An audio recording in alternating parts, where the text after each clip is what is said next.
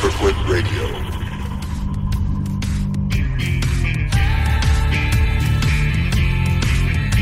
You ever think about quitting? It's the combat of life, hammering the snot out of you. Well, stand by, dig in deep, and get ready to get fired up with us. Welcome to the Team Never Quit podcast, the #1 podcast that inspires you to fight on. I'm your host, David Rutherford, here with Mr. Never Quit himself, Marcus Luttrell. Our mission is to help you embrace the suck of life, to teach you the values of working your ass off, and to interview the most hard-charging people on planet Earth. We know life is hard.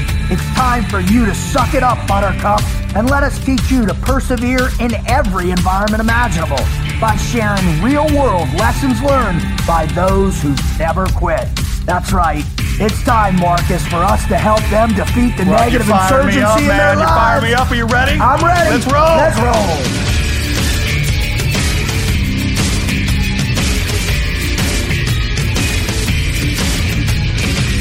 So when you think about these skills, man, and you think about our guests and 100 deadly skills, he put them in this incredibly successful New York Times best-selling book. You know, he broke this down, and there's some pretty awesome stuff, man. Like in part 1, right? Create an everyday carry kit. Build an improvised concealable holster, right? Conceal your escape tools. I mean, this is some legit stuff, right? I tell you what, have you ever thought about that? Have you ever written down all your quals? I know our quals are on a piece of paper in our folder, but all of them in between. I never did that, but once when I was laying on that mountain by myself, I had to get back in there and tell myself what I could actually do. That is cool. I had to get ahead of myself before I even let out. Right. So now, what were the first things that popped? Because if there's not ever a time to have a skill set pop into your brain. Which ones were the first one that came right to the forefront of your mind? So medical. Yeah. BSI seen it safe, and I did and by the way, I spent all my time on Team 1, so basically I have one qual, and that's 18 Delta. Best and one. 3M, and 3M. Oh, that's first school you get, right? Yeah, right. Hey, you want free fall or sniper? Yeah. All right, 3M it is. I know all the OSHA standards. Right. So after I did an assess on myself, then it was clear the environment. Then I went through the armory. I went through comms, everything. Then I had to do the whole crawl over. Then the bouldering. I had to get in. And I'm a climber. I can do this. All right. And it's just think about it like a small child has to crawl over those rocks where normally we would step upon. That's kind of where I took myself to. Wow. Yeah, it was one of those deals. And play hide and seek. Be quiet. Do all my sniper skills, but kids are extra when you really want to hide. Right, totally. And I really had to go over my back to scouts, land nav with the celestial, like what star and mountain ranges, do the resection. Oh, that's awesome. It took me a while to remember how to do that. I kept getting that wrong. And which direction the limbs are growing out of the trees, the shadows, and then what I could and couldn't eat, how fast I could go without pumping up my blood where I would bleed to death, what to touch and not touch. And then the overall, just the attitude, I had to find that that spark, right? That motivation to keep moving. And as soon as the sun went down, it hit me because I just thought it was because we don't see each other anyways. Yeah. We're separated. And it's only about, 15, 20 feet, but it's so dark and we don't move. So I never thought about the guys being dead. Couldn't do that. Because every time I would, I'd turn around. Oh, really? I'd go back. No man left behind. Right. Oh, man. Or I'd just sit there. I didn't want to leave. Right. But they kept coming and coming. So eventually what happened was I'd move a little bit and then I had to move a little bit more because they started moving on top of me. Right. I couldn't go back. Wow. Did you ever get a sense like they had certain skill sets too? Like they knew how to track you. They knew what to look for. I mean, it is their backyard. It is. And that's what you can't, when you say that, I mean it. And their entire country is their backyard. They move around. And the problem was you couldn't express enough. Like, hey, if you think we would be in the best hide on the side of a mountain where no one can get, and we'd take this one rock and move it over but that just happened to be that dude's seat, right? It had been his great grandfather's, that's where he went to the toilet or something, right? And he comes up there he's like, hey, it's gone. I mean, something obviously moved it. And those guys, they are great mountaineers. They're great gunfighters. Any and all of the survivalist tracking. They got on my trail pretty hardcore in the morning. I think in my blood trail, they found it. Yeah.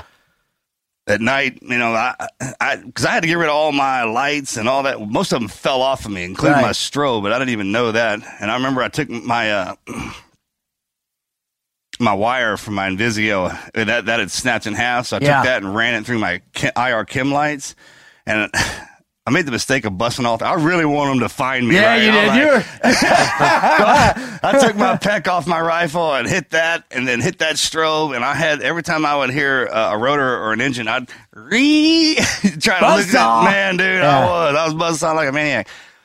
But then they would fly out, and I found this out later. I didn't know that. They would actually, they saw it, right? But there was also some IR hits going. There was all kinds of false. They were. Well, because they had gotten Danny's stuff. They were baiting and trapping, Mike, baiting and trapping. Yeah. And by the time they got to me, I'd already moved. So they actually came in with the litter a couple times, what I was told. I do that because when I went in for my debrief, when I first got back, they started asking me where everybody, how it went down. They had it mapped out.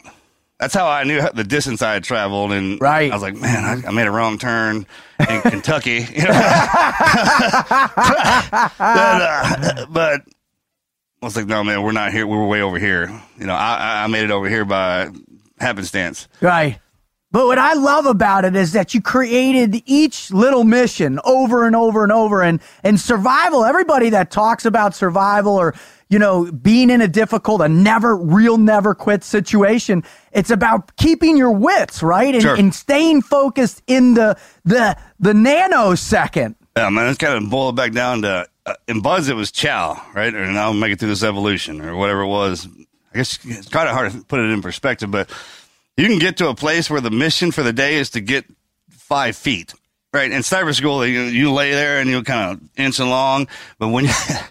I'm glad we practiced that because when you're hurt, that's as far as you can go. And I'm like, all right, man, I'll make it right over there. I'm not going to make any noise. I mean, all that stuff, your senses are so heightened when someone's trying to kill you 24/7. You're like, that's awesome. And then I would make so much racket. Luckily, I didn't have any gear left. I mean, I like to say, man, I started that fight with all my kit, and by the time it was over, I was naked. They whipped my ass till I was naked. I don't know if you ever heard that happen to you, bro, but it's a good one. Holy cow. Right? So when I would fall, I didn't have any much to rattle around. I wouldn't make any much noise, just skin over terrain kind of deal.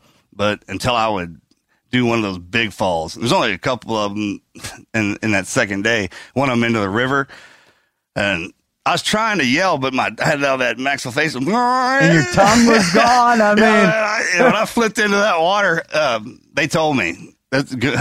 Sorrow was like, man, I would, and they would laugh. They thought that was funny. That was one of the stories I would tell, or they would tell when somebody new would come in, like, oh yeah, Dr. Marcus. Yeah, it would flip and that rapport. Yeah. And that ultimately came the most important part of your survival is those little micro adjustments with the relationships of Gulab and everybody in that village, man. Sure. I mean, I'm lucky in that. I don't have any special skills, but all it takes for about 30 minutes for me to be with you, and you'll feel like family. You do that, brother. So imagine that situation. I was like, come on in here. And once I figured out the hierarchy, like I would always try and stand up when the old man would come in. And he eventually got upset about it. He's like, he used to always do that. He played with his beard, he'd just sit back kind of deal. And he's like, I'd say something. He'd be, for those of you, I know you can't see me, but he'd wave his hand up in a gesture and be like, don't worry. Like, don't even worry about that. Yeah. I got it. I love it, man. Well, I got to tell you, every time that, you share with us about it, man, it makes me smile at your never quit mindset. And man, if this is your first time join us on the TNQ podcast, man, have we got a doozy in store for you. One of our brothers, Clint Emerson, is coming on here in just a minute. We just had my co-host, the Mr. Never Quit himself, Marcus Luttrell, just share with you some amazing insight just in that few minutes, bro. This show is just going to be incredible. If you're a repeat offender, man, God bless you. Welcome back. We're so happy to have you back. the Wizard and I and Marcus, and I tell you, it really is just such a privilege, just how much support we're getting from all y'all. It's just, I mean, it's crazy, right? Just to be able to do this for not even for a job, just to be able to do this. The fact that we have the guests that we have and the list and the teammates that we do now, right? It's just unbelievable. It truly is it's the best life. Being in the teams and that whole team environment was great. This is spectacular. It's certainly grown into something much larger than ourselves. Absolutely. Well, if you want to know more about what it is we do and listen to the shows, just visit our podcast at tnqpodcast.com, where you can find all our shows. You can find the most important part of our website, which is our listener write-in stories. We've collected this incredible catalog of great Never Quit stories from our listeners around the world. These things are so beneficial. They're so amazing. We just can't thank everyone that's had the courage to write in and contribute to really begin building out that team within Team Never Quit. Thank you so much. You can find us also on every place you can find podcasts. That's Apple Podcasts, iTunes, CastBox, Stitcher, and every other platform out there on any other mobile device. All right. If you want to follow us, it's on Instagram. The show is at TNQ Podcast. The team is at Team Never Quit, at Marcus Luttrell, at The Wizard TNQ, and I'm at Team Frog Logic. All right. Wizard, why don't you give us a rundown on Clint's background?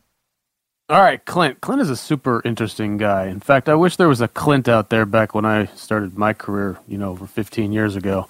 Mm-hmm. But anyways, he is a former Navy SEAL. He is currently an advisor and entrepreneur. He has founded Violent Nomad, 100 Deadly Skills, and a company called Escape the Wolf. We'll explain a little bit about that in the future. Now, Clint generally avoids, at least from what I've seen, talking in detail or even vague detail about his career in the teams, which is something that I can appreciate and respect. But here's what we can say is he had 20 years of experience within the special operations community. A portion of that was with a special missions unit where specialized skills were developed and implemented in support of U.S. government operations, which required various physical and technical surveillance skills in semi-pervasive and denied areas throughout the world. He is also a graduate of American Military University in Virginia with a BA in security management. Now, three main projects that he's involved with, founded, runs these, which kind of encompass a lot of who Clint is as far as to the public these days. The first one is, as Dave mentioned before, 100 Deadly Skills. Primarily, those are two books, The 100 Deadly Skills, a SEAL Operative's Guide, with some very interesting skills in there, covering everything from concealing gear caches to running discreet loose surveillance, shooting from a vehicle, using a pen as a weapon, all sorts of very practical, it's a detailed guide to these skills. And then more recently, there is the Survival Edition, which is the SEAL Operative's Guide to Surviving in the Wild and Being Prepared for Any Disaster. In addition to that, 100 Deadly Skills has a YouTube channel that goes over a lot of this in video format. Moving on from there, he has Escape the Wolf, which is a company which provides preemptive, holistic safety solutions for employees. And then last but certainly not least, is Violent Nomad, the company whose tagline is outwit, outmove, outplan, and outlive. It is a gear and apparel brand. As far as gear, they sell things like urban, everyday carry survival kits, as well as rural. They have a medical march kit. They sell lock-picking sets, a discreet stabbing tool, and they have a line called Zero Trace, which helps protect your electronic devices. So across these three, I think you have a pretty good picture of what Clint is into, what he teaches, develops, and it says a lot about perhaps what we're going to hear from him. All right, what do you say? Let's get him on. So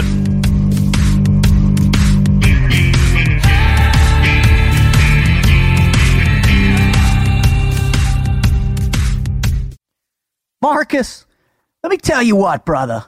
When you get out there and you start to look for people from our community, right? And you start scanning the interwebs and you start, looking for YouTube videos or following people on social media.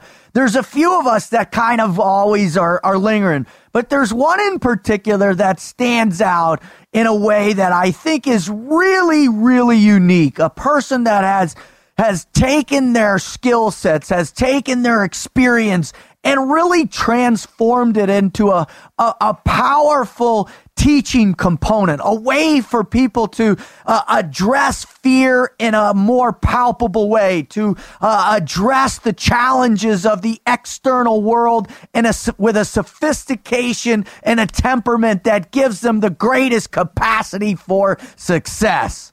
And I'm telling you what, it's our brother here about ready to come on. Oh, yeah, I'm fired up about this one, man. It's going to be good. Well, the crazy aspect of it, and I talked a little bit about it before, is that, we have been mirroring each other, or not mirroring, but we have skirted each other's existence through a mutual friend of ours, this guy, Jan the Man Lemon, the purveyor of cosmic synergy. And we've known each other, we've known of each other for he's so years cool. His now. middle name is actually The Man. Yeah, Jan the Man Lennon, right? Anybody who names their child after the great John Lennon, right, and it has that musical virtuoso capability, right, is tapped into something. But we never met. Clint and I never met. So the opportunity to finally get him on with us to share his story, bro, I'm telling you, I'm super fired up today. Let's do it. All right, let's do this. So here we go. Ladies and gentlemen, boys and girls, children of all ages, welcome to the Team Never Quit podcast, Mr. Clint Emerson. Sir, thank you for coming on with us. Wow. That's quite the intro. I think my penis has turned into a belly button. I don't really know what to say right now, but I don't even know what that means. That was the first response like that we've heard. Mine's like that all the time.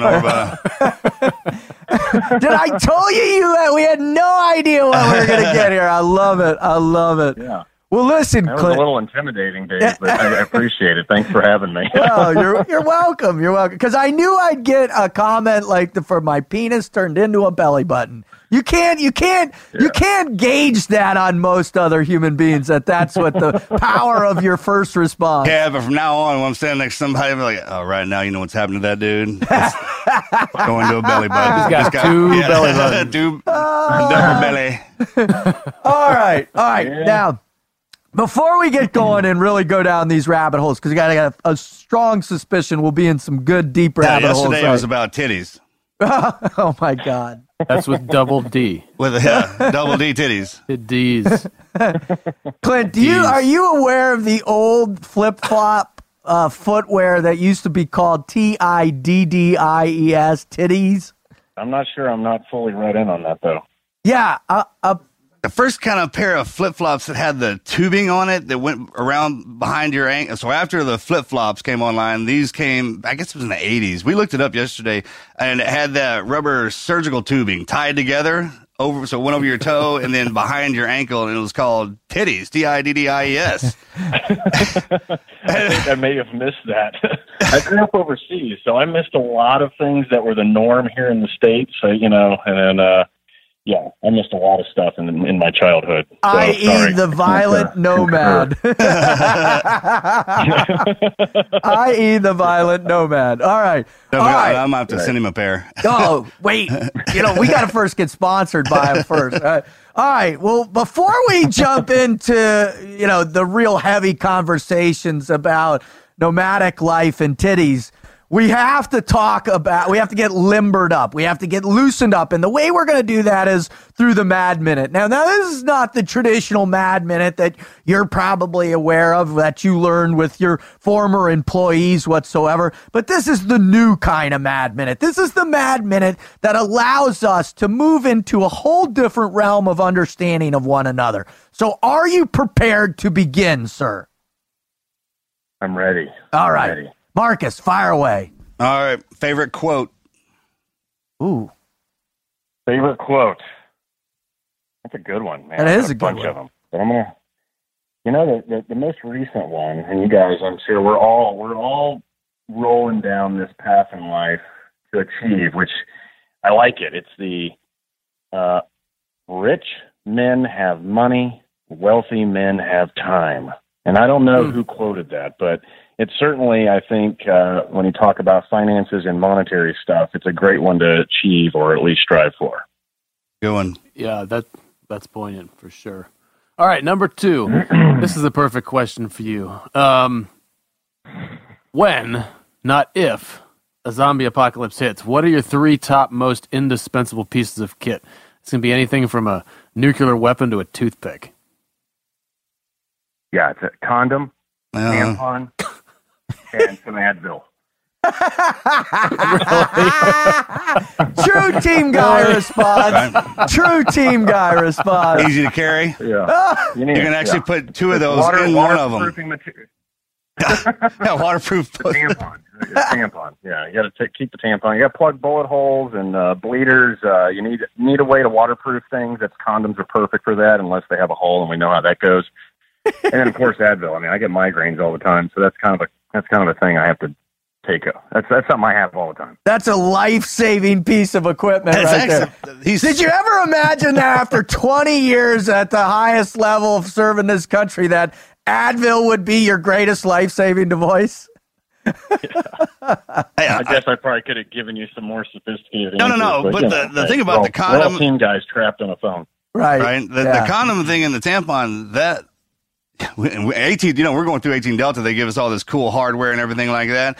But the best tricks I ever learned were the 2 that he just threw down. To waterproof and to stop water from flowing. Plug a boat with that thing, man. Yeah. Absolutely. That's funny the way in what they represent really in real life, but that's an absolute seriousness, man. That's how you know a real operator, when you go into their sleeve patches and they've got a box of condoms and tampons. Well, that's how you know a dude is hard, right? All right. Next question. Here we go. Okay. If you could go back in history to any time at any period and participate in some great revolution, which one would it be? Jesus. I'd have to go with, on a serious note, I'd love to experience, the irreplaceable generation of World War II. I love, the stories of, old school Jedburgh teams and any of your Normandy guys. I mean, I think it's not necessarily revolutionary, but it's definitely a group of guys that, zero technology, their weapon, and they fought like no one has ever been able to duplicate or fight like that ever since. We've had the advantage of technology and all kinds of cool stuff from the sea and of course up in the sky and up in space that has supported us, but those dudes were just kind of just putting it out there and fighting truly for something they believed in. And I would love to go back and hang out with those dudes for sure. That's awesome. Yeah, amen. There are not many of them left, so they truly are. They're something else, man. Yeah, this summer is, the 75th anniversary of Normandy. And a lot of people are saying this is the real last time all those guys are going to kind of be together in one location, in to represent those moments in history, dude. It's a dying breed for sure. Yeah. All right, Marcus. Yeah. All right, brother. What was your most embarrassing moment from high school? High school. Well, let's see. I had a bunch of them because, as I mentioned before, I grew up in Saudi Arabia from the second grade to high school. So I came back to the States. Wow. Not just came back to the States. I came back to a suburb outside of Dallas called Plano, and it's a very affluent, spoiled brat kind of place, right? And here's this kid showing up with camouflage pants and a button-up, Hawaiian shirt that had bananas all over it, for the first day of school. And I'm surrounded by kids wearing Z Cavaricis and some other shit I've never heard of before in my life. And of course, I had Z Cavaricis, man. Those are good. Yeah, they had the big like flap over the Yeah. front, and you could buckle it and different. Yeah. I don't know. Oh man, 900 I belt was loops. more of a yeah, all that artistic. I don't know what else. I can't even remember the other brands, but I sure as hell wasn't fitting in. And the first day of school was a traumatic moment because I felt the eyeballs and felt everybody looking at me, and I knew I was not like the others, and I didn't really adapt. It took me a while to adapt to that. So yeah, that was probably the first one of many. What I want to know is how are you already wearing the Mark I Motto team guy uniform off work as a kid going into high school? How'd you get awesome, that man. profound influence? Had I found that back then, I would have been in heaven. Parents would have been happy too. Yeah, I know. Not that much, right? Hawaiian shirt, board shorts, and flip flops. No cami pants. That was pretty much uniform of the day overseas. We were kind of like, about 3 or 4 years always behind growing up in that country because it's a closed country. They don't allow shit in there, Western culture or anything. So you just kind of left on your own to figure it out. Wow. All right. Give us one indication that Western society may soon implode, and conversely, an encouraging sign that it will grow and prosper. Oh, my God. So many ways into that. This is all recorded. It's going to be in there in the cyber world for life. Nobody listens to our show, though, Clint. Don't worry, bud. Yeah. I mean, if you look at current times, that it's going to implode. I'd love to be just kind of very unpolitically, correct here. But, is that possible? When you have, I hate to get into politics, but I'm pretty much, I remain in like Trump neutral. So, in that gear order, right? There's drive and there's reverse. I just stay in neutral with that guy, but I certainly feel like there were times when that guy could definitely bring things, all falling down. And then there's times when I'm like, some of his genius isn't shown. I'm not saying he is a genius, but there are times when no one's concentrating on it, like standing toe-to-toe against China or, some of the good things he's done economically, but it gets covered up by his own big mouth. So there are moments in time where I'm like, oh, my God, this guy's going to just single-handedly, bring things down. But he could also single-handedly bring things up. So that's where that neutral term comes from. And he usually buries all his good deeds in his constant rhetoric, as we've seen on Twitter. But that politically, I think that's where a lot of people sit there and wonder each day, like, what the hell is he going to do next, kind of thing, and not realizing how something can help and just how it can hurt. Me coming from a world where the last part of my career was somewhat kind of like in the clandestine, covert stuff. You in the covert world rely on the overt political relationships that are built on the surface. And for organizations that work in that dark world, rely on the good relationships between world leaders. Because let's face it, we're all in the clan world. You're all working together to achieve the same thing, and you'll never know about it on the outside. Mm-hmm. Mm-hmm. And so you need the Brits, you need the Germans, we need all these people. And so from my optic, working in that realm, it's important for the presidents to get along with all of the people that we do rely on to do a lot of things that you just never get to hear about or see. It's all good, but we need that relationship up top that's overt to be solid, and so that we can still do the things we want to do around the globe. Well, there you have it. Well, that's a much broader topic for sure, but the brilliant answer, you answered both ends of that with the same answer. So what do you got, Dave? So my question is even more deep and powerful than that one. What I want to know is what was your best living environment as a new guy in the teams? Describe that living arrangement, the most fun, the most palpable, it's the one that you remember as like when life was perfect. Marcus and I talk about that 27-31, that first platoon. That was the greatest time and living environment.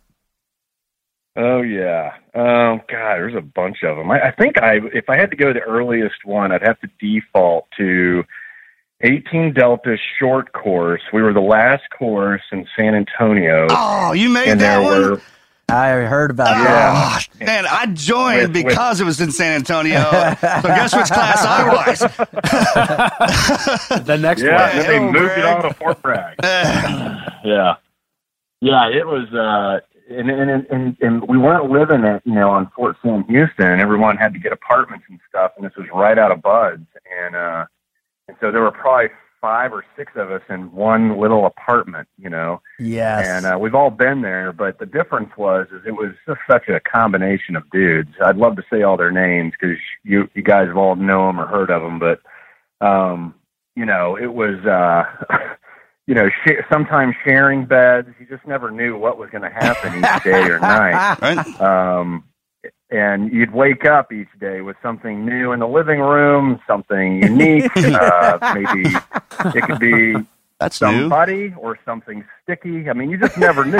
So, but it was, and then on top of that, you couple it with all that medical training and medical gear. I remember coming home one day and a guy passed out on the kitchen table with an IV hanging out of his arm and a pool of blood. And I was like, oh my God. I immediately go over and shake him and wake him up, because he was just trying to hydrate in some drunk stupor and passed out in the middle of the process and, had basically an open line running all over the place. Backflowing into the bag. The backflow days. The backflow. Yeah.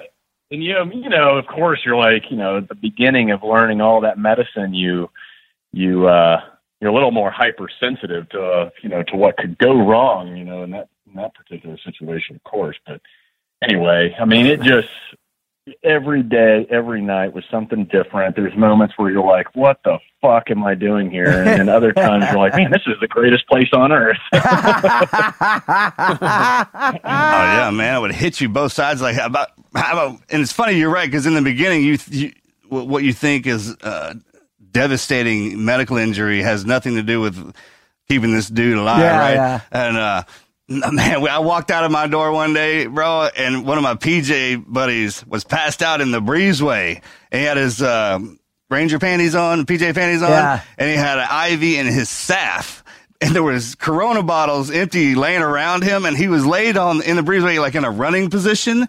And the bag, and the line was it had backfilled and dried up.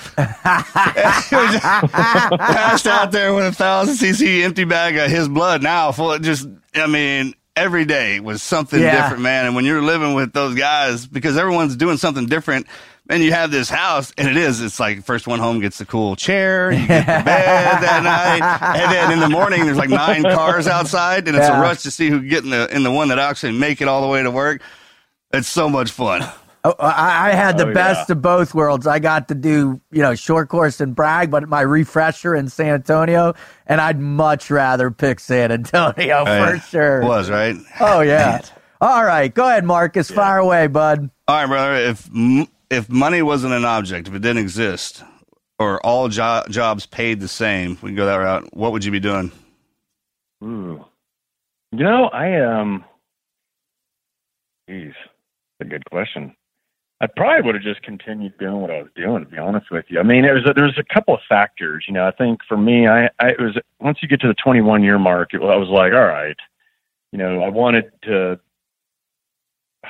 reevaluate my priorities and make my daughter number one. So it's difficult to, when you talk about jobs, like if money was an option, being a dad is definitely cool for me. And it's, but at the same time, when you're asking a job, so that pays something, but everybody makes the same. And sticking with, what I was doing, definitely, I didn't have any complaints, man. It was an awesome way to go. And I probably would have stuck with it, but, my little girl came first. So as soon as I hit that 21 year mark, I was like, all right, it's time to go and dedicate my spare time to her.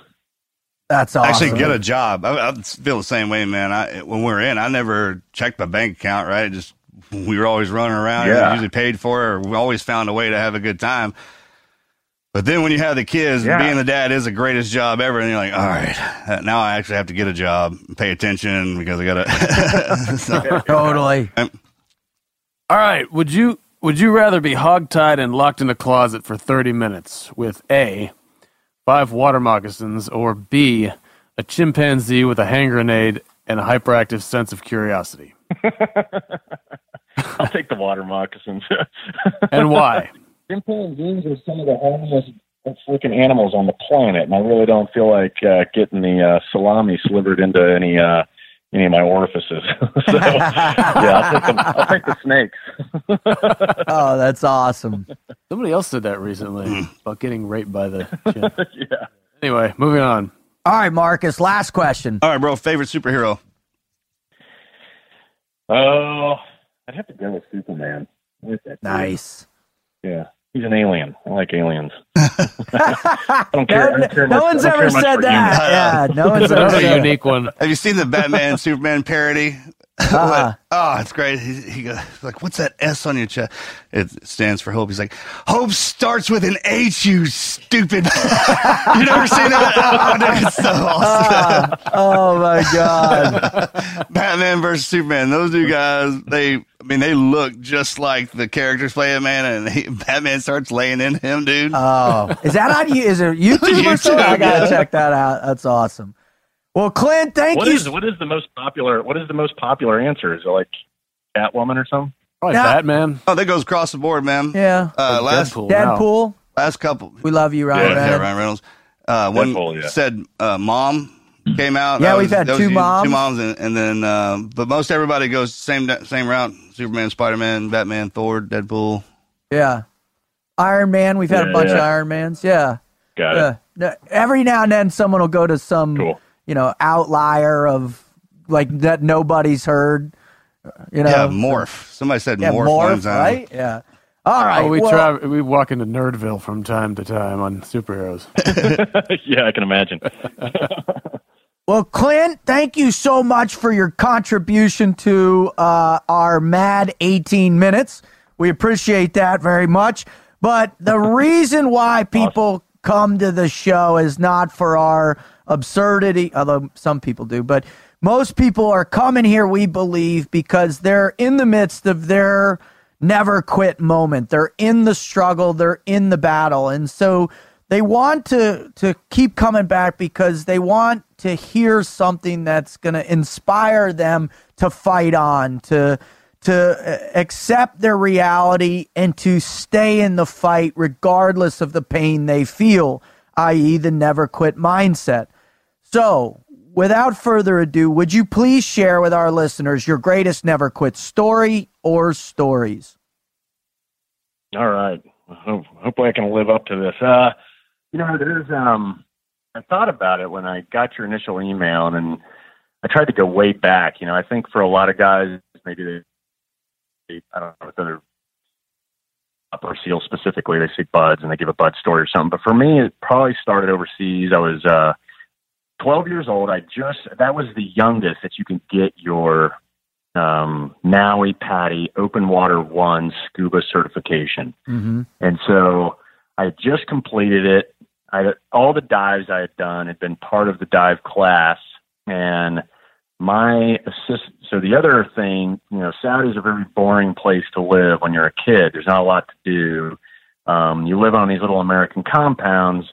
They try to emulate, a miniature American city with, green grass, palm trees, Olympic pools, all this and that. But the reality is there's still not a lot to do. And so there was some diving related stuff, and then there was, scouting, and that's about it. So my assistant troop leader, troop master, he was probably 30, 40 years old, and he was scuba qualified. So my first dive was, going with him. And so we went to Korea Beach, which is a beach along the Persian Gulf. And we get there, we get all our gear set up. And there's a pier where you go out to the end and basically, you jump in, you go down to, the ocean floor, and right at the end of the pier, it's only like maybe, 16 to 20 feet down, and there's a line. And you grab that line and you follow it, and it takes you about a quarter mile out to what's called Tire Reef.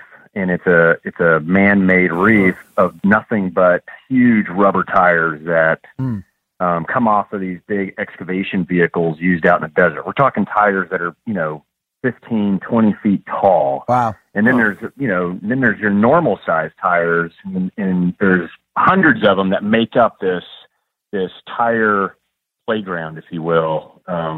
That's it. Yeah, I think it's probably like 30, 40 feet, give or take. I don't remember, but enough where you could go 60 for 60 easily. It's not an issue. So we get our gear set up. We go out to the end of that pier, and when we show up, the first thing is it was the largest swarm of fucking jellyfish sitting there at the end of the pier. And I'm kind of like, oh, well, this day's over. And he's like, hey, so instead of, just jumping in and giving me the okay, we're just going to, just jump straight in, go straight to the bottom, just sink right through it. And I'm like, really? And he's like, yeah, no, it's not going to be a big deal. And I'm like, okay. So, you hold your mask, you hold your shit, and you take the big step off and, sink to the bottom. Well, obviously we know what's in the water when there's jellyfish. It doesn't matter whether you touch them or not. That water was just full of their little micro poisonous, Klingons that can drive you nuts. So we end up going through it, and for the fear factor, that was kind of like the beginning. Being a 12-year-old and jumping into a swarm of jellyfish wasn't exactly something I wanted to do, but I rolled with it. Just for, just to keep the day rolling. And plus, probably a little bit was ego driven, having this guy with me that drove me all the way out there and felt like we just needed to do it. So jump through the jellyfish, get down to the bottom. I'm already itching, stinging, around my mask, any bare skin, already uncomfortable. And we get, we're down at the bottom. It's a pretty sunny day, so you could see what was going on, and he wrestles up the line, and he makes sure I'm good. I get behind him, start kicking away and pulling along that line. Eventually, we end up at the this big tire reef, and we get there, and we get to one of the tires. Well, there's several of them that are standing upright, and they look huge when you're underwater. And so we get up underneath the tire, and there's natural like bubbles that have formed from all the divers, I guess, that have come and gone, where they fill up the, that cavity inside of a tire with a big bubble, and then you break the surface, pull your mask off, and you can talk to each other. So you just fill it up with a bunch of air from your regulator. So we pop up and kind of check the box on that cool little thing to do. And we say, hey, and then we go back down. And before you know it, I'm kind of on my own. He's on his own. Every now and then I could see him. He could see me. I pull out the hot dogs and, got tons of angelfish and all these things surrounding me, eating these hot dogs out of my hand. And once I'm kind of done with this whole surreal moment of having all these fish around me, to include those big ass hamors. I don't know if you guys remember those things, but in the Gulf they have hamors, which are those big groupers. They're like the size of a VW bug with big old scary eyes, and they're black, jet black, and they look intimidating, and they do not move out of your way. And so I'm getting distracted by all that, and then I look around, and I don't see him anymore. I'm looking like, where the fuck did this dude go? And so I'm thinking, he might be behind a tire, around a corner, whatever. So I'm kind of cruising and down at ground level and, on the ocean floor, searching, for him. I'm looking for bubbles. I don't see bubbles anywhere. And then I decide to kind of get up above the tire reef. So I ascend up a little bit, and then I start looking down, and I'm just trying to get a better optic, and I can't see shit. I can't see him. That was for sure. Now all of a sudden I'm getting like really nervous. So I start cruising around the tire reef looking for that line, and I can't find it. So now I'm, completely disoriented, have no clue where the hell that line went, and so I could get myself back to shore. And as you guys know, it's like you can the options at the time. I was like, I could surface, but I remember the guy doing my dive course telling me about surfacing and, and then look back down and not be able to go back to where you were, right? The currents, tides, whatever, everything, it's totally different. You take that moment to surface, then if you decide to go back down to join up with a party or a dive buddy, you will not find them. No matter how big a reef is, sometimes the ocean, it can turn into a needle in a haystack situation. Rapidly. Trying to find what was below isn't there anymore all of a sudden, Yep. And especially as a kid, I felt like, holy crap. And I still had a little bit of air left. So I kept searching both for him and the line, and, couldn't find it. And, finally I just made it like a command decision to, surface, and just find shore, and kind of get my way back, hopefully. So I, go up, break the surface, look around. Initially, I couldn't even see land. That's how, how far out this thing was. And it was that point where you had to kick, you could kick super hard in the first direction. I kicked really high to get my chest out of the water, just to increase my elevation enough just so I could see land. And the first like 3 or 4 directions I looked, I couldn't see anything. And then, the panic kicked in, right? And then I flip around, and it's just a matter of getting that bearing, looking in the right direction. So took a deep breath and was like, all right, just hold on a second. You didn't go that far. Kicked again and just slowed my rotation around while I was kicking to get out of the water. And then finally I see land, and I decided to surface swim it. I looked down again, looking for my buddy, nothing. The entire reef looked tiny, even though it was so big when we were down there. And then, I decided to surface swim in, and you guys know, and the Gulf is predominantly kind of, rough. It's high winds all the time. And, so, keeping your eye on land just became the priority. I came up on shore, and, it was just, I remember that moment of just relief, like, and you feel every little thing too, taking your fins off, rolling around the surf zone, feeling like an idiot, the weight of the tank on your back, how everything was so big on me because I was just a skinny little kid wearing all this almost adult-like stuff. And then finally seeing this dude, and he was sitting on the bench working on his stuff like nothing had ever happened. I approach him. I'm like, hey, what happened? He's like, oh, hey, what's up, man? And then that was kind of it. And it was kind of this indicator of like, wow. Just because they're an adult doesn't necessarily mean they're responsible.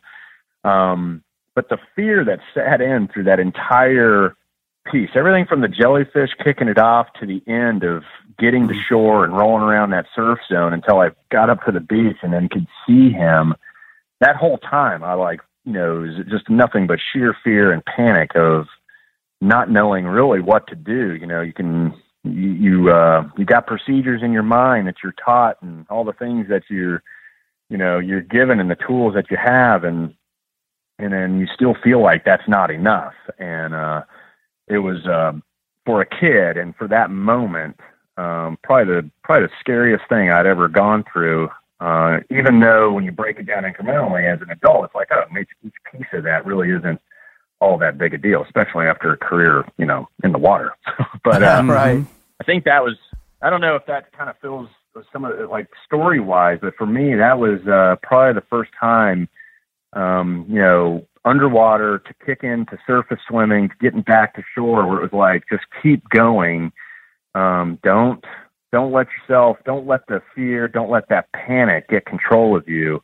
Cause it certainly was. I mean, I remember I started breathing down my air on that tank really fast.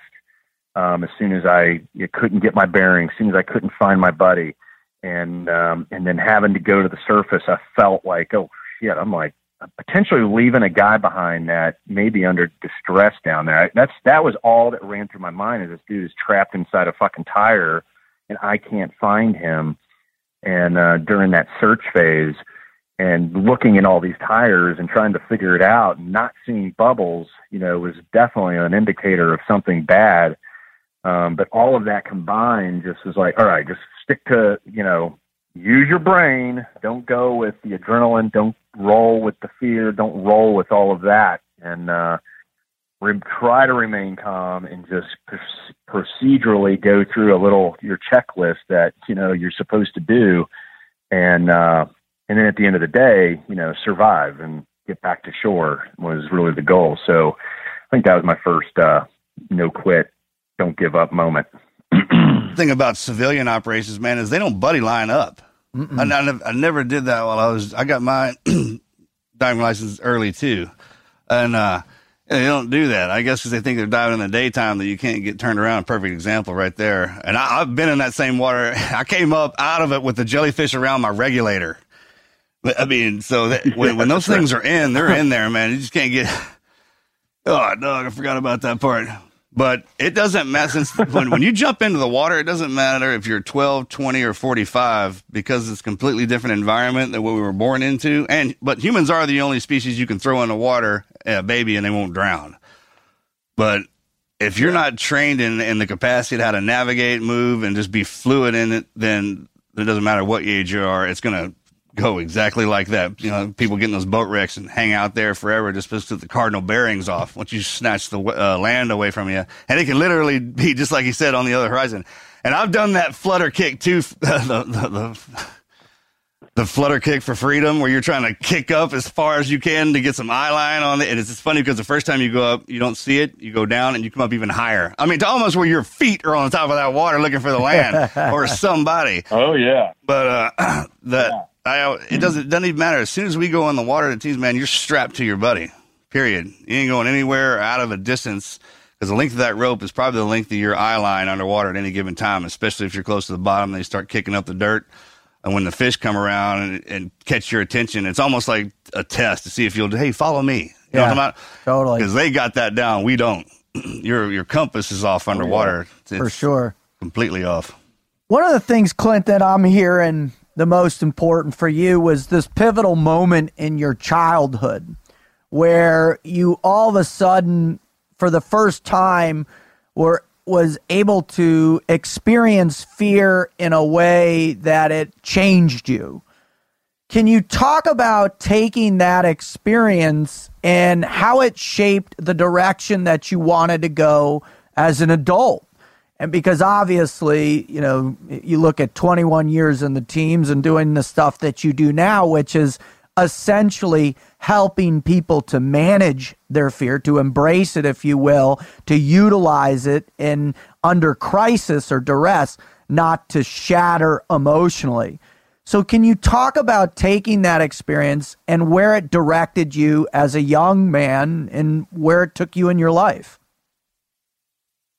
Yeah. There was some paralleling experiences that took me down that path. One was, I think like all of us, I had I was definitely lured by risk. I like it. I like taking risks. And it has certainly manifested from my professional life into my personal life. And you take risks in your personal life, and I ended up divorced. I'm not exactly the greatest guy on the planet, but and certainly what makes a good, soldier doesn't necessarily make a good, guy here in the civilian world. But right. With all that, I mean, that's the path, right? I mean, for me overseas, growing up in that culture, call me prejudiced, call me racist, I don't care. Growing up there and having that experience as a kid and being treated the way that we were treated, I grew up, uttering under my breath and mumbling to myself as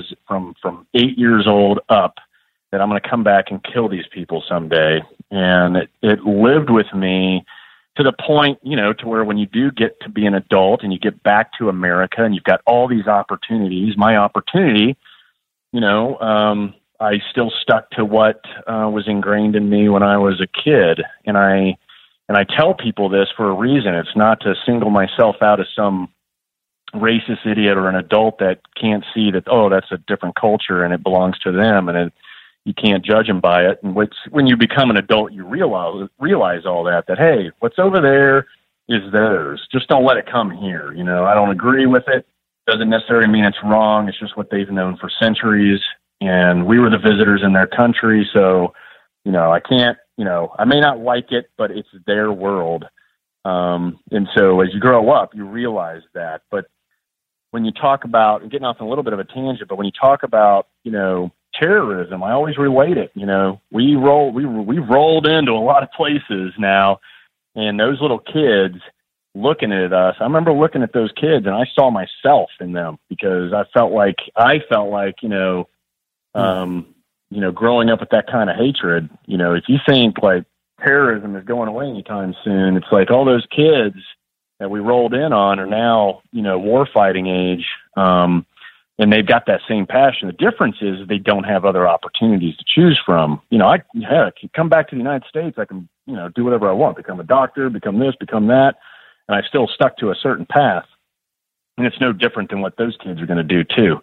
But anyway, long story short, so that was one piece that led me to my career, was growing up over there and a little bit of that immature hatred that I had early on.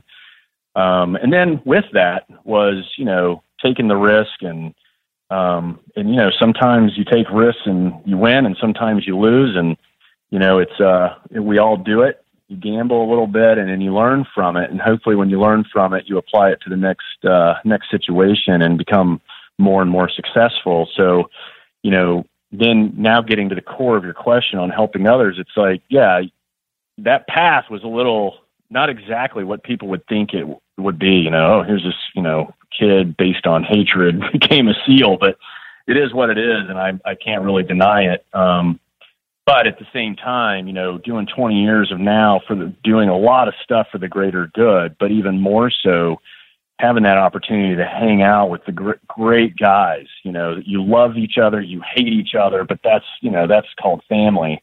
And, and all of that combined then makes you go, all right, well, how can I, continue this on in some form or fashion? I remember pre 9/11, you get to that point where it's time to re-enlist and you're scratching your head going, do I really want to stay here or do I want to get out? Well, if I get out, what the hell is there to do for, a SEAL? Mm-hmm. And there wasn't much. But as our experience grew overseas and, my wake up call was, showing up to USS Cole and then of course 9/11 and everything else that transpired after that. Then your passion and everything definitely changes. And there's every experience that you gain over there kind of shifts you a little bit, sometimes for good, sometimes for bad, but it changes who you are and your goals in life. And so when I knew I was getting about, 2 or 3 years out from retirement, I knew that I wanted to take at least some of the lessons learned, apply it more into the civilian world, that, give people, in the corporate world when I'm doing, Escape the Wolf stuff, which is like, my crisis management company, that's all called best practices and protocol and, the policies in which people drill under or what they do. And it's time to react to any kind of crisis. And then on the civilian side is, as you guys know, 100 Deadly Skills, which is really just best practices for the average person so they can defeat whatever that crisis is that comes their way. And I just want to, continue that path, staying in my lane of crisis management where I'm just giving people the skills they need to win. And, the big piece is, I get most of the calls for is anything active shooter related. It's like, hey, I say it over and over, just because he's got a gun does not mean he has the advantage.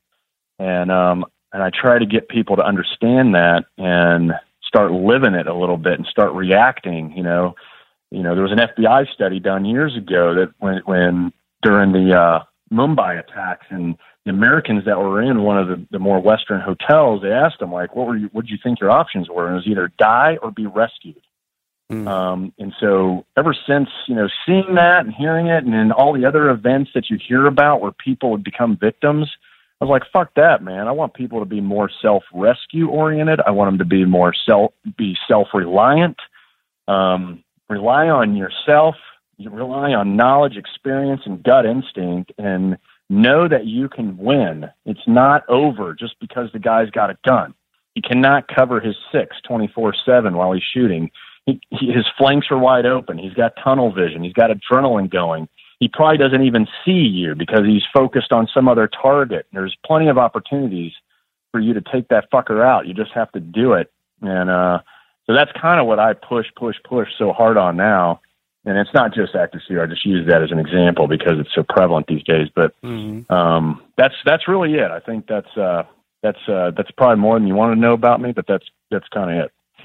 Well, I think, what I'm hearing is, this progression of the understanding of fear, right? The acknowledgement that we're more afraid to take risks because we lack the skills in order to mitigate that risk in a way where, we're not able to act or experience.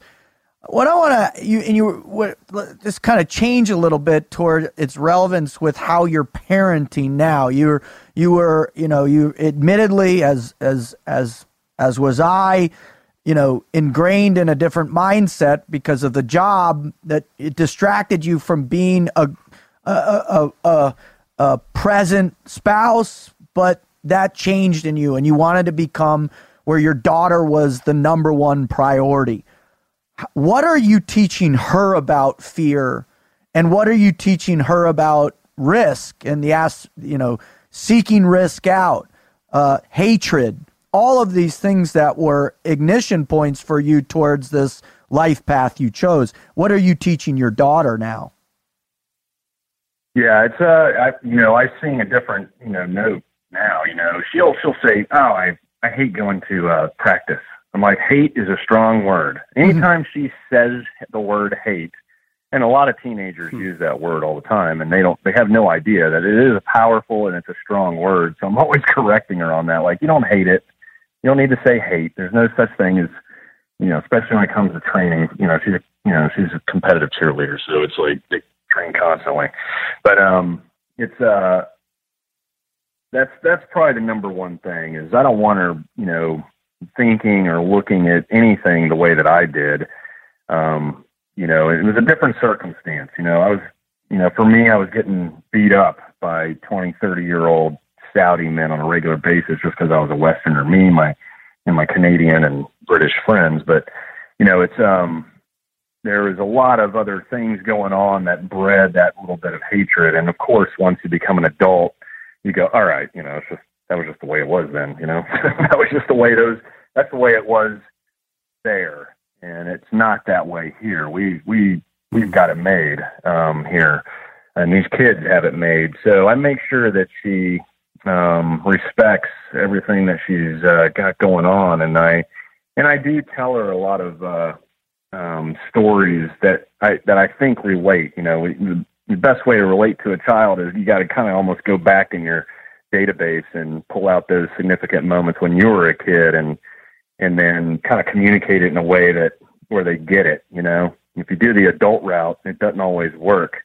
But respecting fear, we talk about facing it, for her challenges these days are nothing like, what I experienced when I was a kid, and I'm not saying I had it bad. It was just dealing with, a bunch of pricks, really. So she doesn't have to deal with any of that. But it's her fears are like if she's got to, go from doing a full to adding a twist to it, and and running down the tramp to when you first starting into a big sponge pit. It's like, okay, that's her fear is like how to the body mechanics, and afraid that she's gonna basically not stick it the right way and end up either injuring herself or just the frustration of not getting it the first time or the second time or the third time. And but we talk a lot about those at a macro level, like you have to respect fear. It's good that it's always there, because that's what keeps you in check with whatever it is that you're trying to do.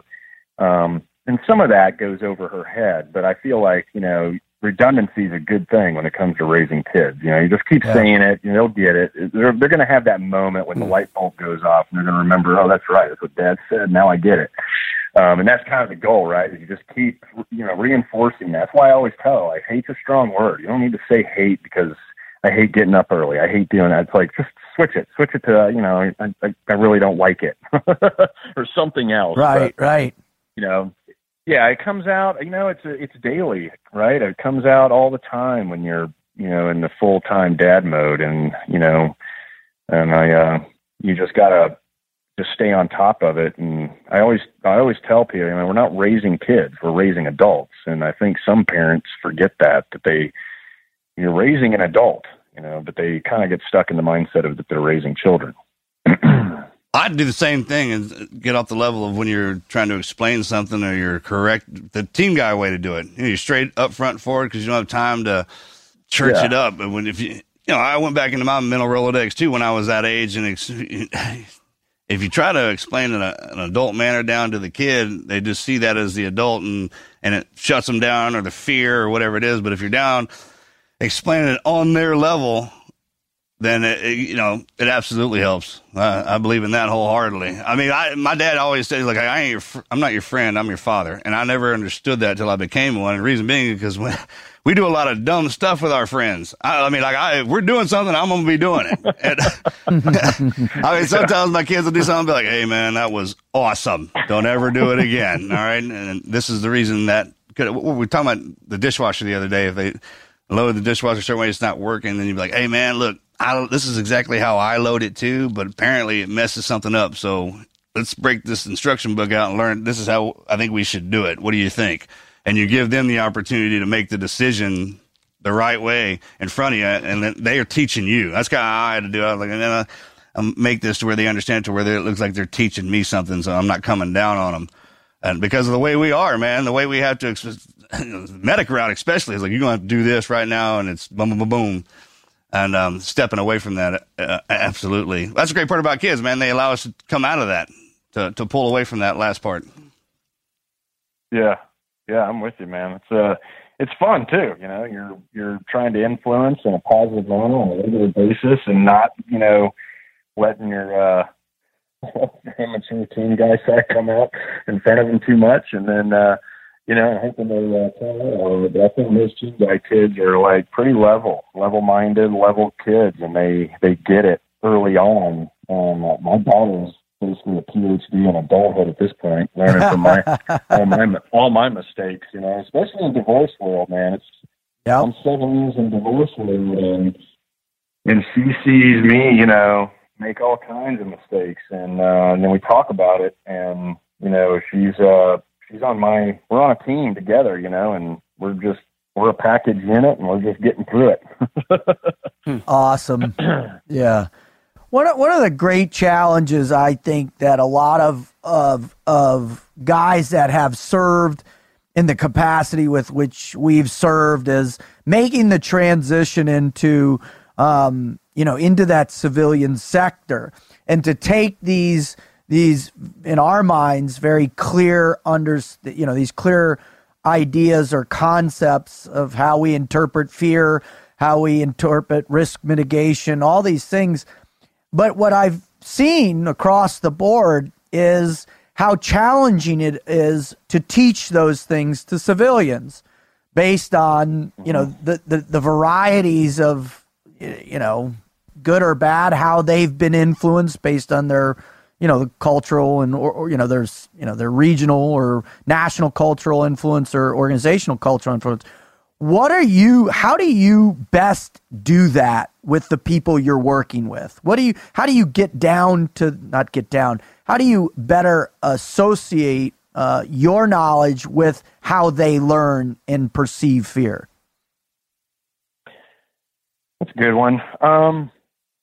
There's a lot of, gain a lot of ground knowing your audience. And so I feel like, and sometimes that isn't because I'm not, doing a ton of research all the time. I've learned to be better about researching beforehand. And some of it's through trial and error, where you can just use a word and all of a sudden you've just lost them. And that can be for the good, for the good or for the bad, one way or another. But you can, use one word that, all of us on the phone think it's okay to use, and suddenly it doesn't. But I think, one, knowing your audience, and two, specifically what you're asking towards, communicating to them about fear in the civilian sector. I have the advantage, in the crisis management world, to just use current events that's happening, out in the civilian world. whether it is that shooting or, those wildfires or any of the natural disaster, man-made, valuable medical events, any of that kind of stuff. It's definitely easier for me to relate to them because they're reading and hearing about it all the time. But when it comes to facing it, I try to express to them that you have to calibrate, you have to sensitize your mind to whatever it is you fear. And for what I teach, it's all about what ifing your environment, whether it's as a family, you're sitting at the dinner table and hey, if this happened right now, what would we all do? And you turn into a conversation. And what happens is when you talk about it and everybody starts thinking about it, then it certainly makes it a lot easier to act out whatever it was you discussed, that plan, when something bad happens or when that fear comes along. Now you already have some of the decisions already made, because I think we all know the last thing you want to do is start wondering or making decisions during that fear process. You want to already kind of know what you're going to do and just act it out. It would be ideal. So I tell people all the time, you got to sensitize yourself through, knowledge, experience, and instinct, and, mentally run through scenarios in your mind on a regular basis and walk through what you would do and talk about it with colleagues, your family, whether it is that active shooter or that tornado coming down the road in 30 seconds. You have to at least have, sensitized yourself to it so that you can react a lot better. And then all of a sudden, that fear, you still have it, but you're controlling it because your actions kind of put it to the wayside. But it also keeps your actions in check, keeps your plan in check to ensure that you're truly being responsible and safe and secure with the decisions that you've already made ahead of time. Right on. That rings very true with what we had Tony LaRussa on talking about leadership and a component of being a leader. And in the context of what we're talking about, maybe you're the leader of your family, leader in a work environment, something like that. And the value of a leader being someone who is already, it's not just making the decision in the crisis point, it's prior to that in the preparation before reaching that, of knowing what to do and having thought through that and knowing that when A happens, B is going to be the course of events. So that really rings true. Yeah. It's all, you'd be surprised. Like, I think we all understand the importance of training and how it, becomes muscle memory. And then, then once you get overseas or wherever, you hopefully, it keeps everything in check. But, the civilian sector doesn't have, the ability to constantly be training like the way we were. So the next best thing is just mentally working through those obstacles or potential crises on a regular basis. When I say regular, you're talking for me to think through what I would do when I get into my hotel room or when I go into a restaurant, or you're talking seconds, and it makes a world of difference when the element of surprise pops up. For sure. Yeah. Well, when I hear you talk, Clint, I'm for us it's second nature, right? And what's interesting, it becomes a natural progression of our own stress inoculation through being able to address these core situations and manage fear, and to where we can effectively engage in whatever mission we put in front of us. But when you take a step back as a civilian, they look and hear us talk about it, and they're going to look at you and say, you're out of your mind. You're crazy. I don't want to, that's not my world. That's not my life. I can't relate. Now, the name of your new book is The Right Kind of Crazy. Can you help us? There's the jeopardy of being the tinfoil hat guy. Yeah, right? Yeah, exactly. The wrong kind of crazy. Right. Well, I've got a great story about a dude in the teams who used to wear tinfoil hats and stuff, but that's a whole nother story. But can you help us understand what that means and why you wanted to be labeled like that in this new book you're putting out there? Yeah, that thing is, it's still in the review process, which is, I don't know if you guys, it's a painful process because We've heard the government puts you on their clock, and there's no speed or hastiness with any of it, which is frustrating. But Right Kind of Crazy really is. I kind of alluded to it a little earlier. It's what makes up sometimes a great guy for overseas may not be what you think is the greatest guy, back home. And I've noticed with a lot of whether it's memoirs or anything that relates to our community, we've been put on this pedestal, and so Right Kind of Crazy really is just humanizing a little bit of me. And I was did 21 years, and I'm not trying to. It's not really about the community. It's more about bad decisions and the lessons I've learned from it. And there are some crazy stories, both that are dark and twisted, and then at the same time, surface level funny. But really it was, just letting people know that they're, like someone like me who is a total underdog. There's several underlying themes, but being an underdog and then just making it happen. And then also more of the reality of things. And I tried to do something unique where, you have to give up a little bit about, your SEAL life, but I tried to keep that minimal to get to like the juicy stories that we've all lived and breathed that are funny and some that are sad. But really just to show that we're all humans. We're not superheroes, and we're all just figuring it out as we go sometimes, and we're trying to do. Some of us are doing it for economic reasons. Some of them do it because we got a higher level of patriotism, but combined, a whole bunch of guys like that can do a whole lot of good things, no matter how screwed up each individual is. So that's pretty much it, man. It's I think even we get shunned for being book writers, and I'm certainly on the probably on somebody's blackball list, but at the end of the day, it's I'm hoping to put out a little bit of that humanity and reality instead of the other stuff.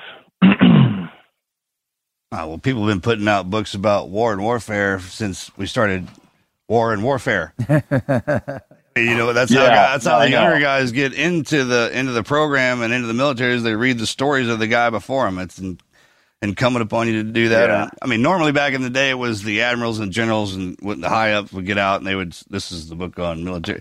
But then you got the ground pounders, because our stories are just unbelievable, man. When the generals, the admirals stopped deploying into the field, well, then they took that away from them, and we're the ones on the front line. And when we get out, I was the first one to have to do that.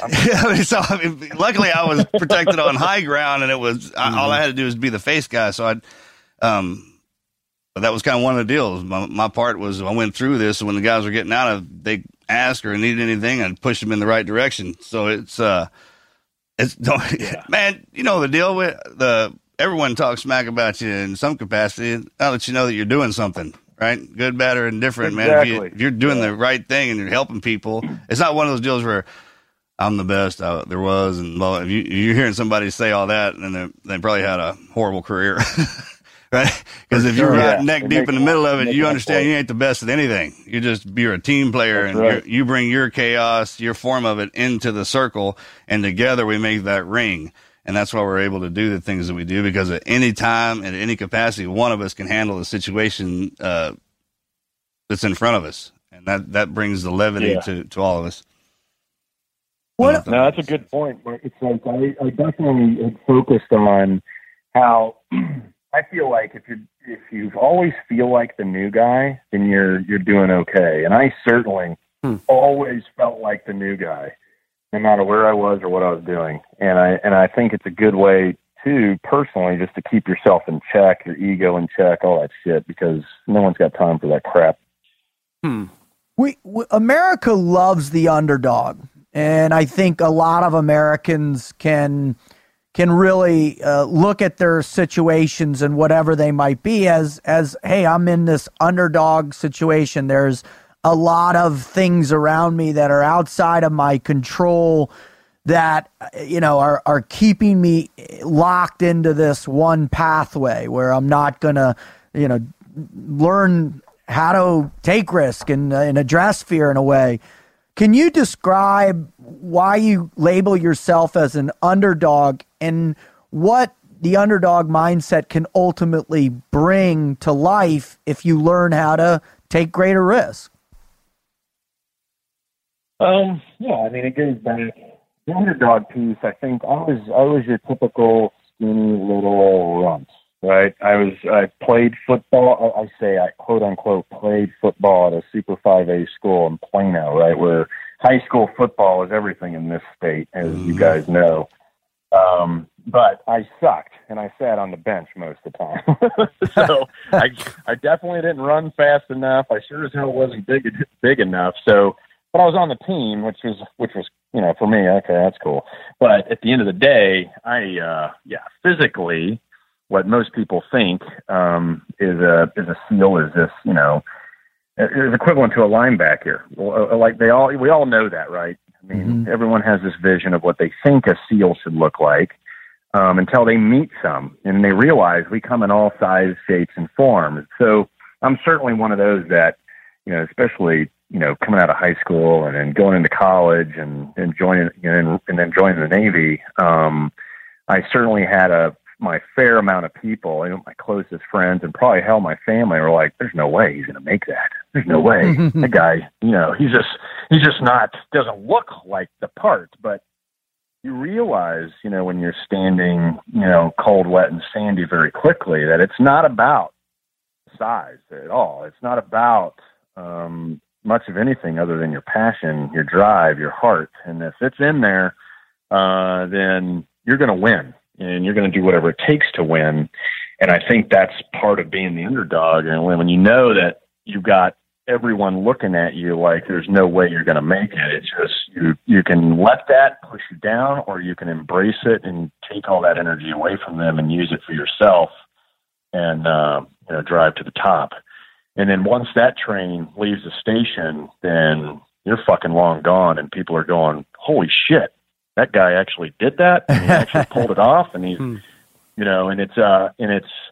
it becomes for me, it became a natural, fuel from there on. Like, tell me I cannot do it. Look at me like I can't do it, and I will do everything I got to prove you wrong, and not just do it, but try and do it, more successful than the next or whatever. And then the reality is when you look at if you put all that, okay, I'm going to do it better than anybody else. If you actually put that on a scale, I'm fucking mid-pack, sometimes in the goon squad.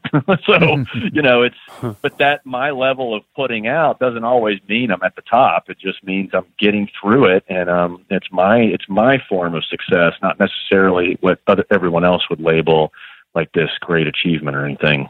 So, I think that's it in a nutshell. That's the great thing about Buds, man. Every evolution is designed for you to fail. Not only that, after you fail, you're going to get beat for it. And then they're like, hey, you want to quit? You're like, no, I want more. Until it clicks in our head that it doesn't matter what the situation is, we're going to go into it with the understanding that we're probably going to fail, but we're going to go out trying. And Goon Squad, that's how I knew I was valuable, man, because they always started the Goon Squad where I was. You didn't want to be behind me, right? Yeah. At all. Yeah, I was always right around there too, man. Yeah, man. No, I always was. And man, then they started getting levels like A, B, and C, so you had to graduate in the Goon Squad to the one above it before you get back in the lineup. And I was like, bro, do not be back here with me. I'm rear security for a reason. Yeah, I think there's definitely a bunch of us that fall into that category, but the tell me I can't and I'll show you otherwise. Yeah, exactly. That's the whole concept. That's what they do the whole time. Not only do you hear from your friends, your family, and the recruiters, when you get in, then you got a frogman standing in front of you, tell you, hey man, you ain't gonna make it. I know. I'll probably quit tomorrow, but we'll just wait to see what happens. You can throw that off. And when people are like, oh, you don't look like a SEAL. We look like everything. Snatch one guy from all walks of life and throw him into one kind of unit. That's what you've created. And I always thought that too. The first guy I saw, man, he was a bodybuilder looking guy. Like, oh, that guy's he's definitely huge. He's gonna make it. Yeah, right. Day one, week one, 10 minutes in, he's done, man. Ding, right? Oh, yeah. Cramping. Yeah. Well, listen, before we wrap it up, Clint, and thank you for just the insight into all of these things. Well, if in order for our listeners, one of the, that are currently in the Goon Squad, right, whatever that may be for themselves, and most of the time we it's self-imposed, right, and the negatives speak within our own minds. What are some little pieces of insight or wisdom that people can start doing or telling themselves to start moving out of the Goon Squad, to start getting back in where they can take great risks that enables them to explore the world in a safe way with a great ability to embrace their fear? I think number one, you always hear about facing your fear. I think there's something in that. You take your top 3 fears that are realistic, and make the effort to face them and see what it really feels like, what it really looks like, what it really tastes like. And I think most of the time, I know I've realized, over time that it goes back to the anticipation of death is worse than death itself. And we've all lived that, where it's like, hey, what I thought was going to be really, really fucked up and scary turns out to be not so bad after all.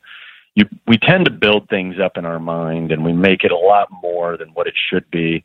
And so if you just get out there and you give it a shot, face it, whatever that is, then you'll realize that it really wasn't that big a deal after all.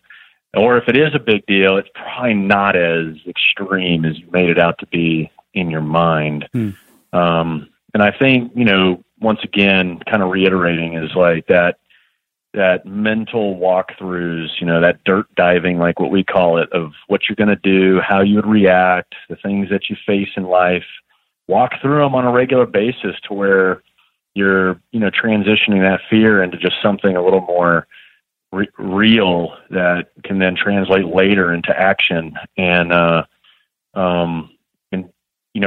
we spend a lot of time on our phones, instead of doing social media. Maybe go, read up on the things that, that knowledge piece and the ability to reach into different communities these days and learn from others based on whatever those fears are.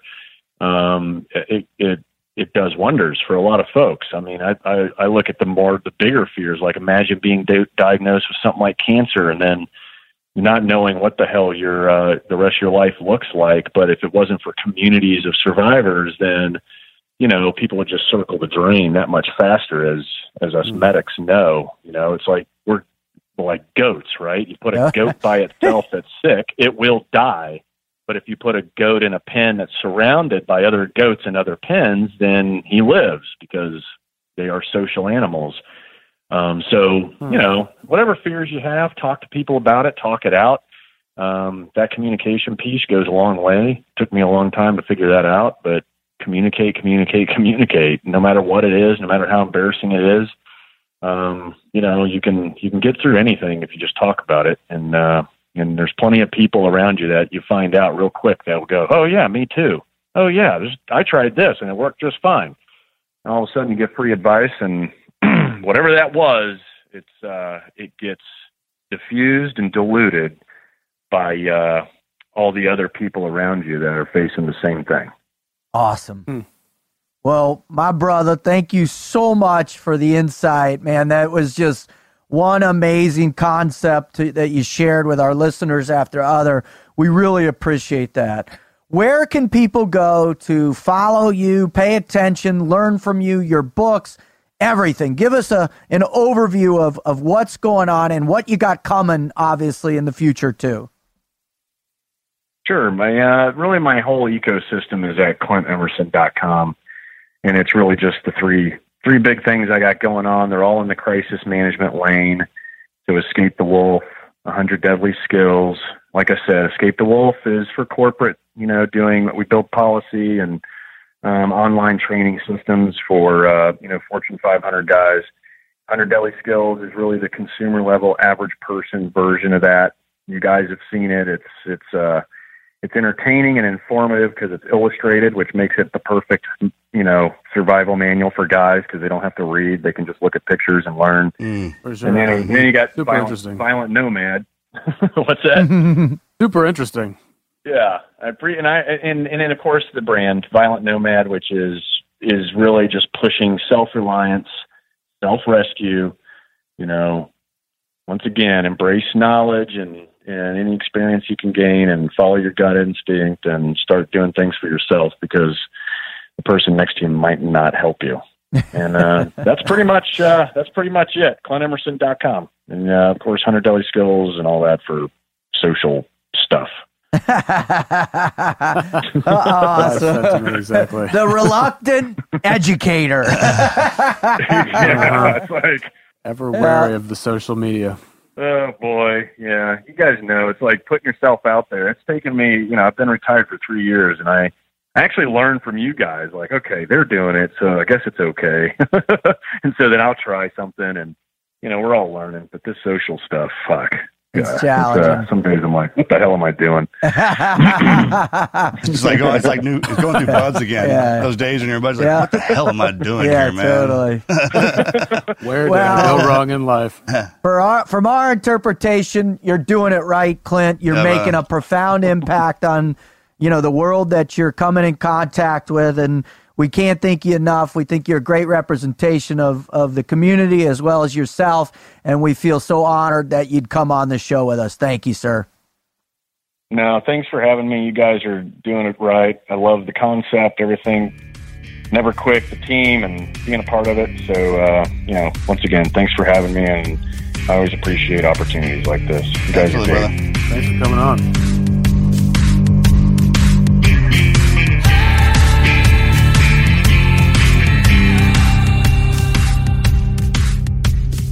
Now, Marcus, when I throw this out to you, brother, right? Rich men have money, wealthy men have time. Do you think Clint has found that wealth in his life after what he's experienced? Yeah. Yeah, there's a lot of truth in what that quote says. Like in the beginning, that's the rich man wealth, and then hopefully the wisdom part when it drops in, the time. And I think if you get caught up in the whole thing, that there's always more money, but eventually you're going to have to take some time to enjoy it. Like go out and make a million memories, save $1 from each, and then let it back. Life's short. I mean, you want to look back on it and say, I spent the entire time working to make money to see how big if that's your goal, or how much did I see? How much did I do? How much did I get to give back? Because that's the wealth, right? And I think the kind of the metaphor behind it is the wealth is in the amount of time you get to spend with people. That's what makes you rich. The more people you're around, and in order to have that kind of wealth, you have to put the time in. Right, to cultivate those relationships, to get out there. And what I was hearing is really to take the risk.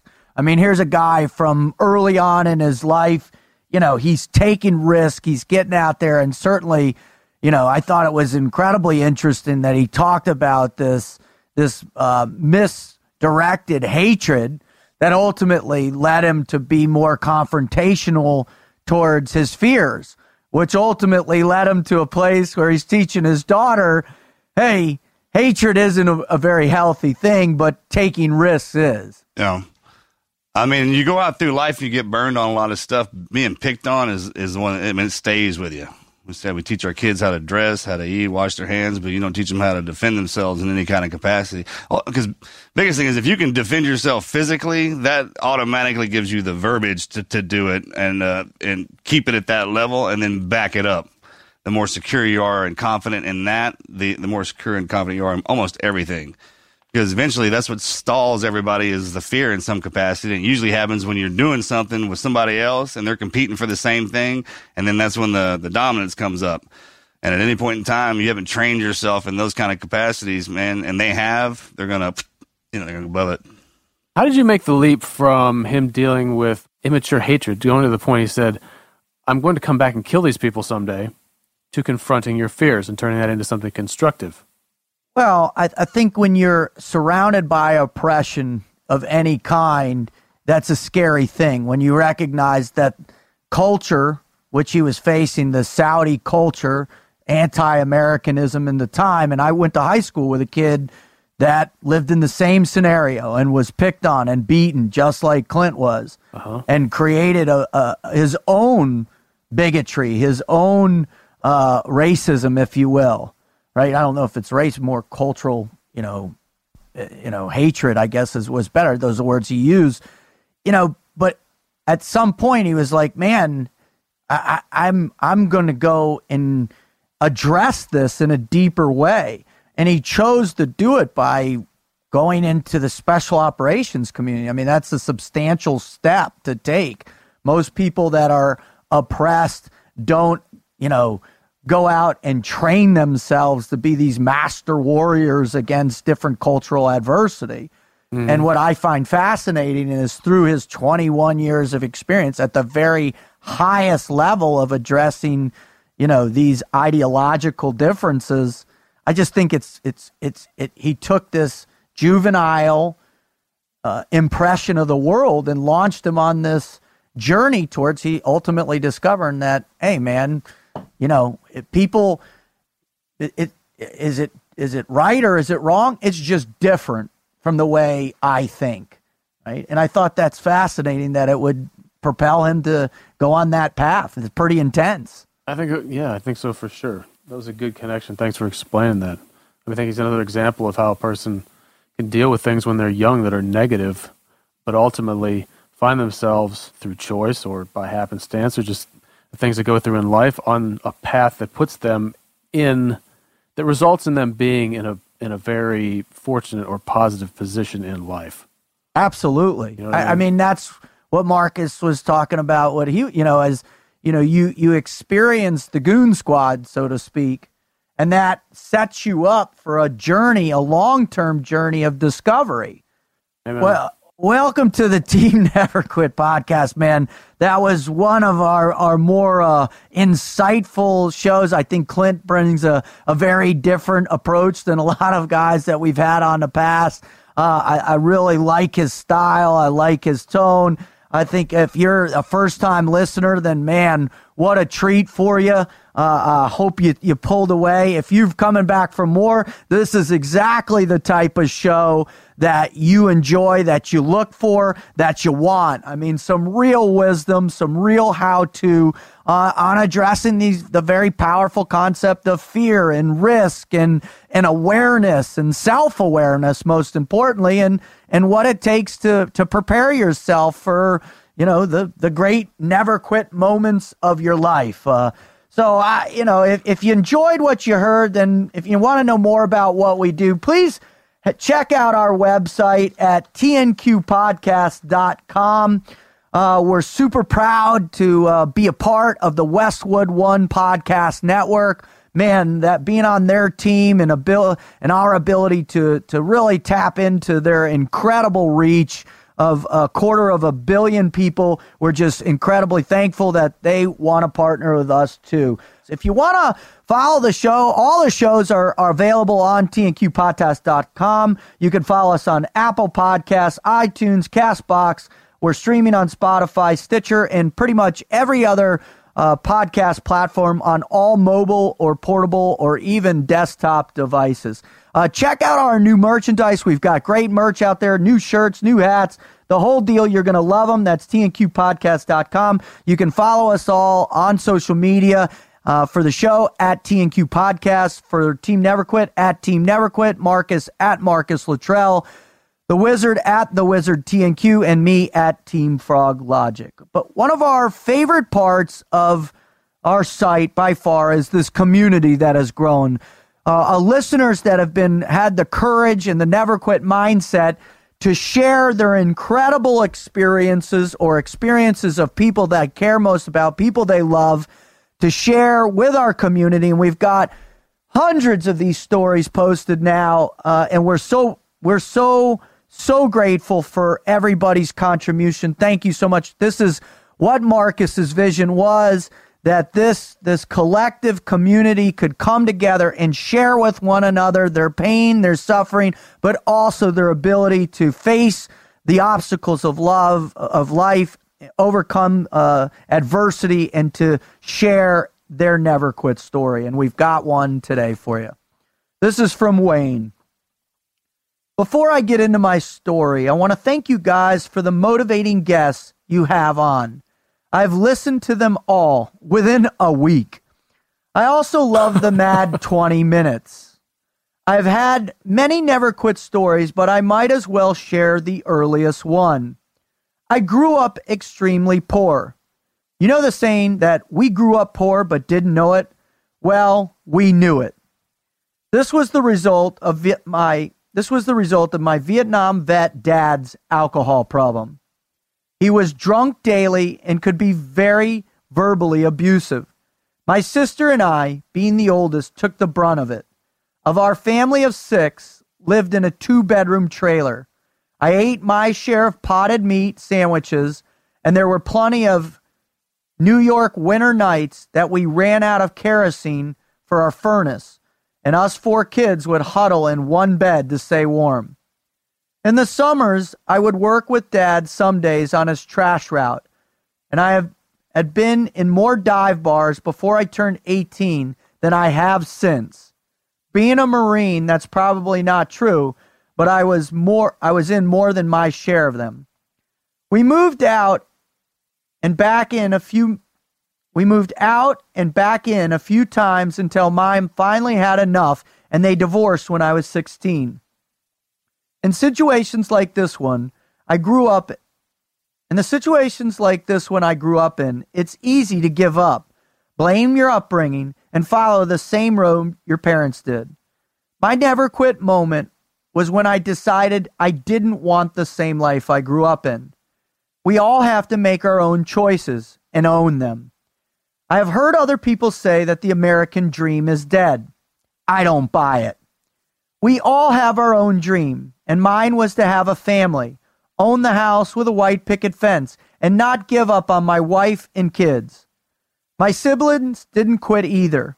Of the four of us, three served in the military. My sister did 5 years in the Army, and my brother and I are retired Marines. I guess I did pretty good on my dream also. My wife and I have been married 29 years.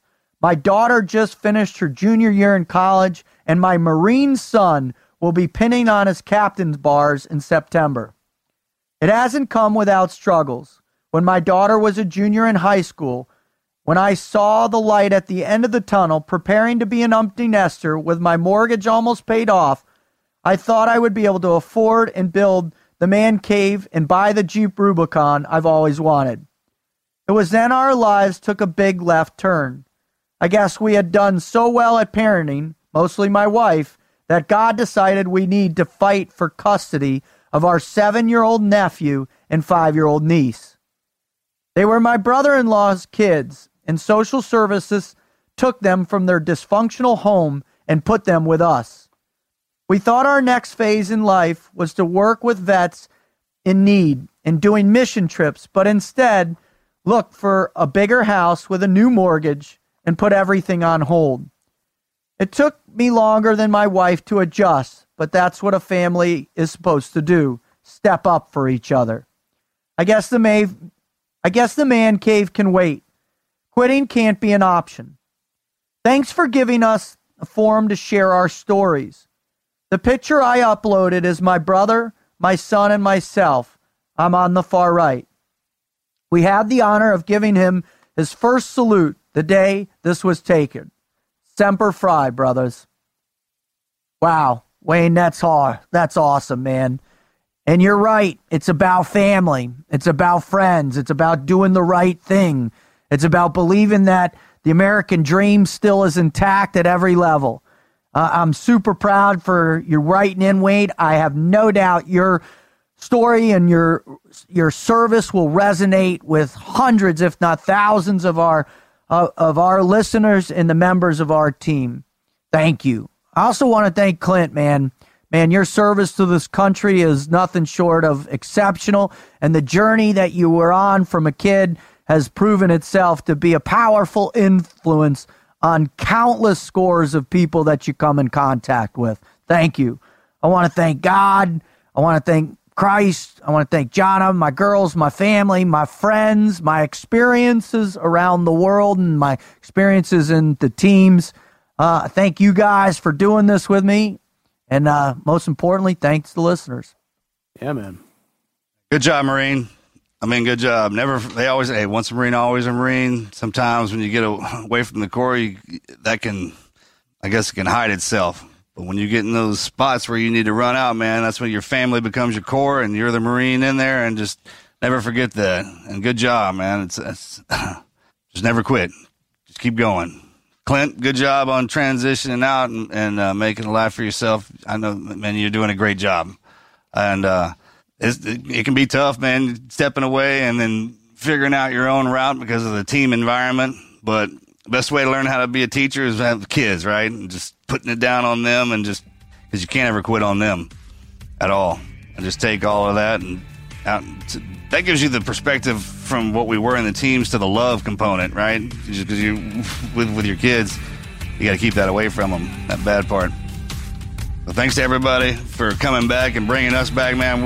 We can't even put into words how much you guys mean to us and how much fun we have doing this. It truly is a blessing. So thank the Holy Family for putting us down here and allowing us to do this. Thanks for my family for loving me and giving me a place. And again, you guys, thanks for coming back, man. We truly love you. God bless. I'm out. I'm out.